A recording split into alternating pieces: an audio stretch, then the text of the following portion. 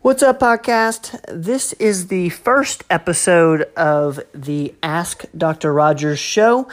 This is a completely new Q&A format where we take your questions from either replies from our doctor's note sent to my email, which is ben@performancemedicine.net, or through direct messages on Facebook or through Facebook comments when people put Ask Dr. Rogers as either in quotes or just some sort of cue so that we know that that's an Ask Dr. Rogers question to be featured on the show.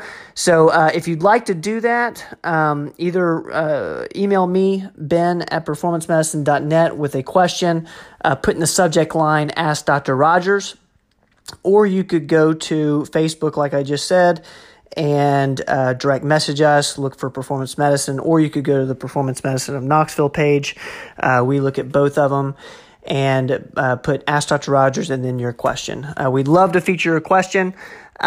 This one's a really cool one. It's about a 59-year-old woman who's thinking about how to cycle off hormones.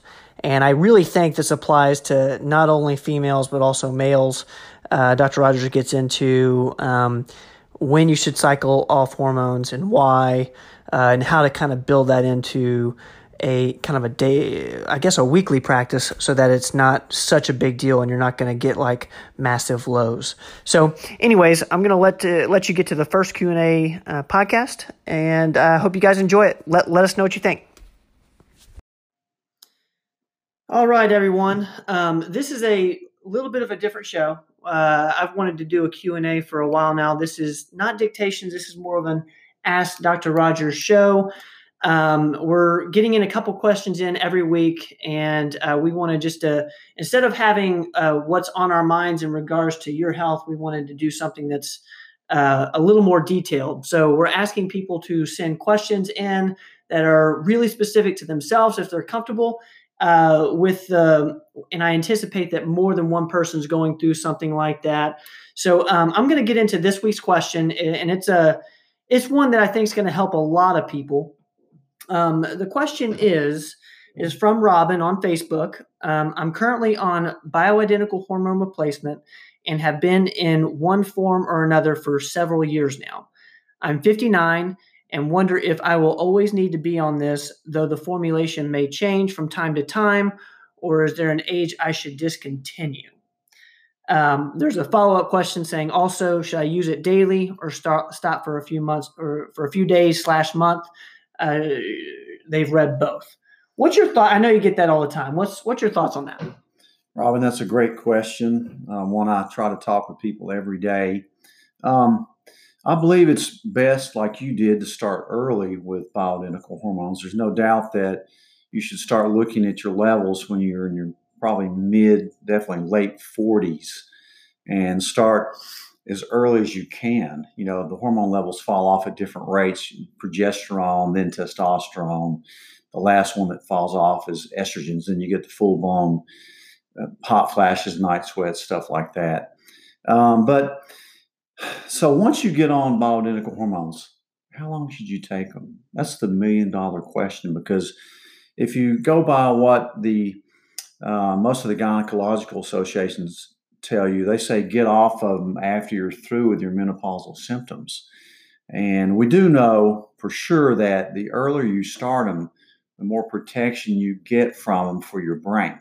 As you know, when you take hormone therapy, you get about a 50% reduction in your chances of developing dementia, specifically Alzheimer's dementia. So the earlier you start, the better brain protection. But there's a lot of other reasons to take hormone therapy, like protecting your bones from osteoporosis, giving you more energy, helping build muscle, which burns fat.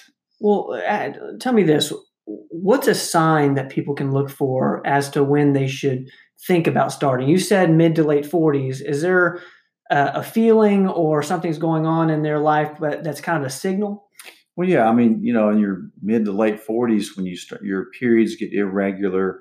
You may be a little more moody, loss of libido, loss of muscle, Your brain doesn't function like it used to. Maybe you're losing hair, your skin saggy or crepey. You just don't have that get up and go. You're tired.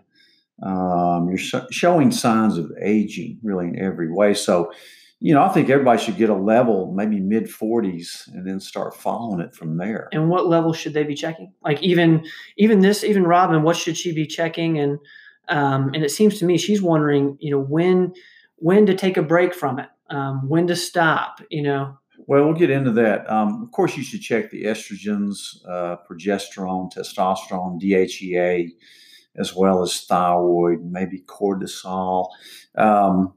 But the main three for women, of course, are estrogen, progesterone, testosterone, and then DHEA. It's important too. But you can get a simple blood test. It's very inexpensive to check this. But so once you're on bioidentical hormones, which you should be, assuming you have normal pap smears and mammograms and keep up with everything else, you should take that, in my opinion, as long as you want the benefits from it. Some people say, well, let's take as long as the benefits outweigh the risk.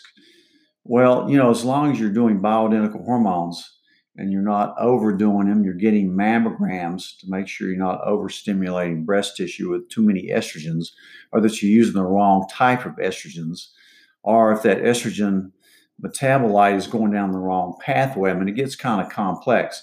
That's one reason we use the Dutch test to kind of see which pathway your estrogen's being metabolized down, if we're worried about it. But, in my opinion, that unless you have some kind of problem, you should continue these bioidentical hormones forever. I mean, why would you stop at 61 and you still have another 30 years to live? Because you're going to start going downhill when you stop them, as far as brain health, bone health, energy levels, muscle, all that stuff. So, I don't put a stop mark on when you need to absolutely stop. The other question Robin asked was that, should you take breaks from it? Not really. The one thing I do, if it's a cream, I tell people to use it 6 nights out of 7, so that you don't dull the receptors for the action that they're taking on those receptors. It's really all about receptors when you talk about hormones. Does it matter when that 7th day off is? Not really. Just make it kind 6 of consistent. In a row. Okay. And a lot of people will forget the cream once a week anyway. But in general, I tell most of my patients to take off Sundays, just because that's a day of rest. But you can individualize it. So that'll kind of give you the break you need. So if you're doing the 6 out of 7, that kind of takes care of taking the holidays, or right. You know what I mean? What is it, right. taking a holiday from hormone therapy, out of curiosity? That just means you stop taking the hormone to give your body a break, to chance maybe to start putting them out on their own, but at a certain age, they're not going to put out in anyway, Now, even so, at what age is it not worth it to take the 7th day off? Or are you advising? I just always follow that pattern. Okay. So you don't dull the receptors. Any medicine you take, you can kind of, become a little tolerant to it. So it's not a bad idea. Even with a vitamin, take your vitamin 6 days out of the week instead of 7 days out of the week. Okay. I think they work better. Well, I think that'll do it for our first Q&A segment. Guys, I'm really looking forward to this. So please send in your questions, email them to me at ben@performancemedicine.net, or connect with us on our Facebook community. You can direct message us, which we're getting a lot of those, or if you want to put them in the comments, we're checking those every day. So thank you guys for being here. I hope this helps. If you have any follow-up questions, put them in the comments wherever I'm going to post this. All right. Thanks so much. Thanks, Bob. Thank you.